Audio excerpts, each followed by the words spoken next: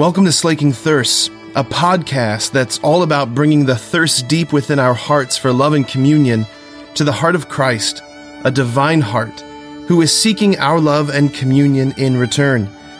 The hope is that the two thirsts would meet and both thirsts would be slaked. As a country, we have Memorial Day tomorrow, but of course, we have some really not so distant memories of another tragedy. Another school shooting, this time in Texas.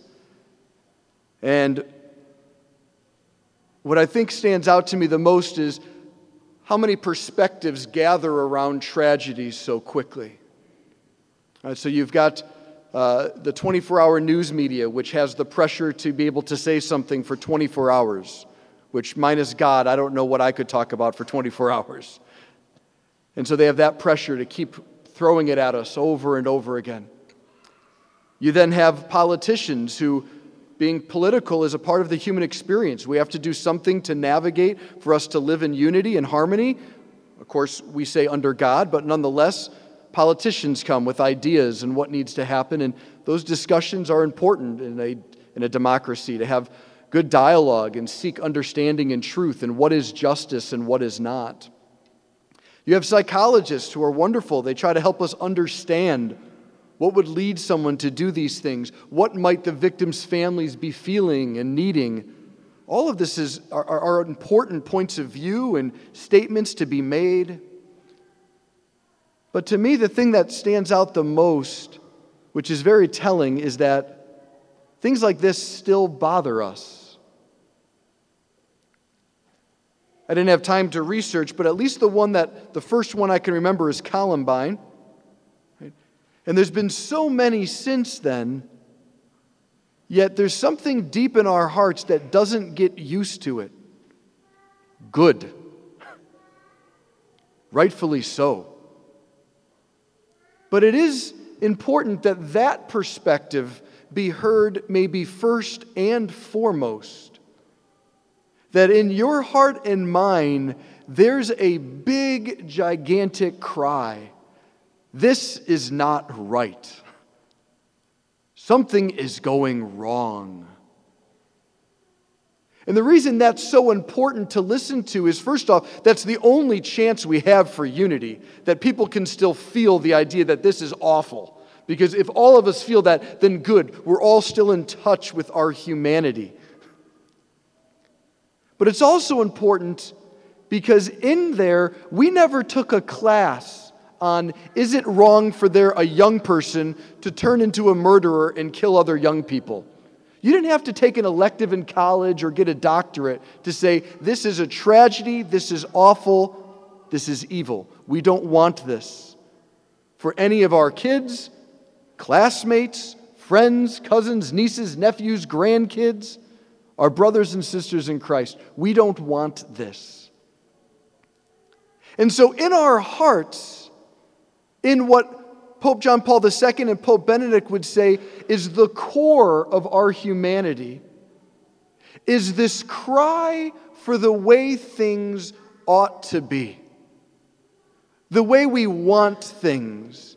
And it's not always crystal clear. There's important debates and study and prayer to find out what we're really looking for. But it's enough to say we want a life where violence isn't a part of it. We desire a kind of life where people can feel safe and flourish. We long for union, justice, goodness, beauty, and love to be the way that everyone is welcomed and treated. And that deep cry, desire, in Greek it's called eros, when taken to God, actually can lead us to God, not take us away. That these tragedies have a way of clarifying how much we need help and healing, that we need light to guide us.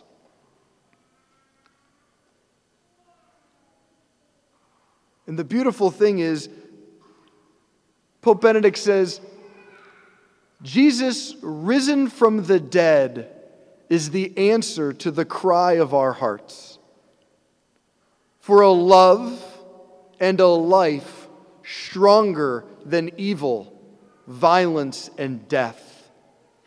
That there is something more powerful, more potent, and more lasting than tragedies after tragedy after tragedy. And so as a people who gather on Sunday, who believe in Jesus, believe that his death and resurrection did something in this world and that we can participate, our response to tragedies is not political, psychological, or news categories. They're human categories. They're simply the sadness, the longing, the hope, and the prayer for something to be different. That's not naive. That's biblical. That's not naive. It's actually divine. So today we celebrate the ascension of the Lord, and it can be so tempting to be like, oh, Jesus got out of this world. You just talked about a tragedy. We see the connection. Let's get out of this mess as quick as we can. And that's not the message of the ascension. What the message of the ascension is to say, Jesus takes our humanity at Christmas, right?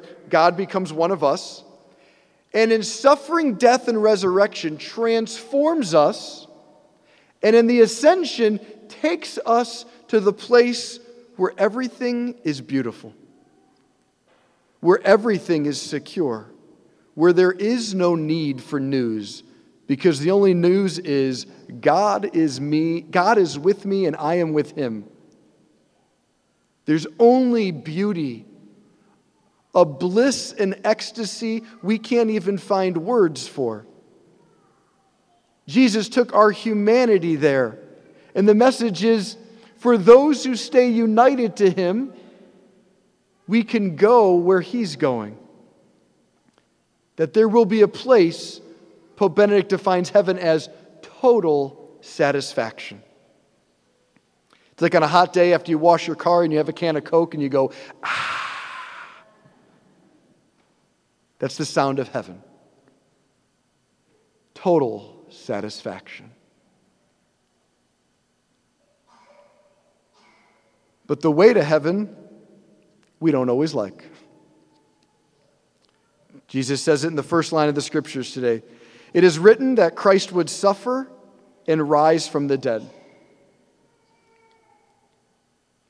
In order to stay on the way that leads to glory, we got to stay on the way and repent of, let go of, walk away from all the thoughts, ways of talking, behaviors, and activities, the ways we relate to each other and God that take us from that way. Like if you and I want to drive to Chicago and we start heading east, there's a problem. Chicago's west. We could have the best intentions of the world, but it's not going to lead us where we want to go. There's a definitive way to Chicago. There's a definitive way to the fulfillment of the cry of our hearts. And it's not a road, it's a person, Jesus Christ. And at every Mass we gather, not to escape from the world, but to be reoriented. The whole Mass is about orienting us back to God. That's why we need to go to Mass over and over and over again. The beginning of Mass, we admit we made our lives about other things. Please have mercy. Then we hear the story of God pursuing us, the scriptural stories. He created us. We messed it up. He pursues us. He heals and transforms us and tells us where he calls us to, glory. And then at the high point of Mass, at the Eucharistic prayer, we don't focus on each other. We don't focus on the world's problems. What we do is we, with angels and saints, contemplate God and experience his transforming power so that the bread and wine become the body and blood of Jesus. Then we receive that body and blood of Jesus so that the bread and wine aren't the only thing changed, but that we are changed. And then we go back into a world of traumas and wounds and sin and hurt. And we become Christ to others. Releasing what we've seen. There's hope. There's good news. we know what you're looking for. There's mercy, there's forgiveness, there's justice. And we begin to invite people. And as this ebb and flow of going out and coming back continues, we do what the Scriptures promise. We become part of the healing of the nations. Not because we fight with weapons or politicians, but we fight as God fights, with forgiving love, justice, and kindness. And to say the ascension is, boy, the closer we are to Jesus, the closer we are to fulfillment. And we know our country's hurting. And we want all of them to know not just how to get by until the next thing, but how to actually heal and walk the way of glory. Amen.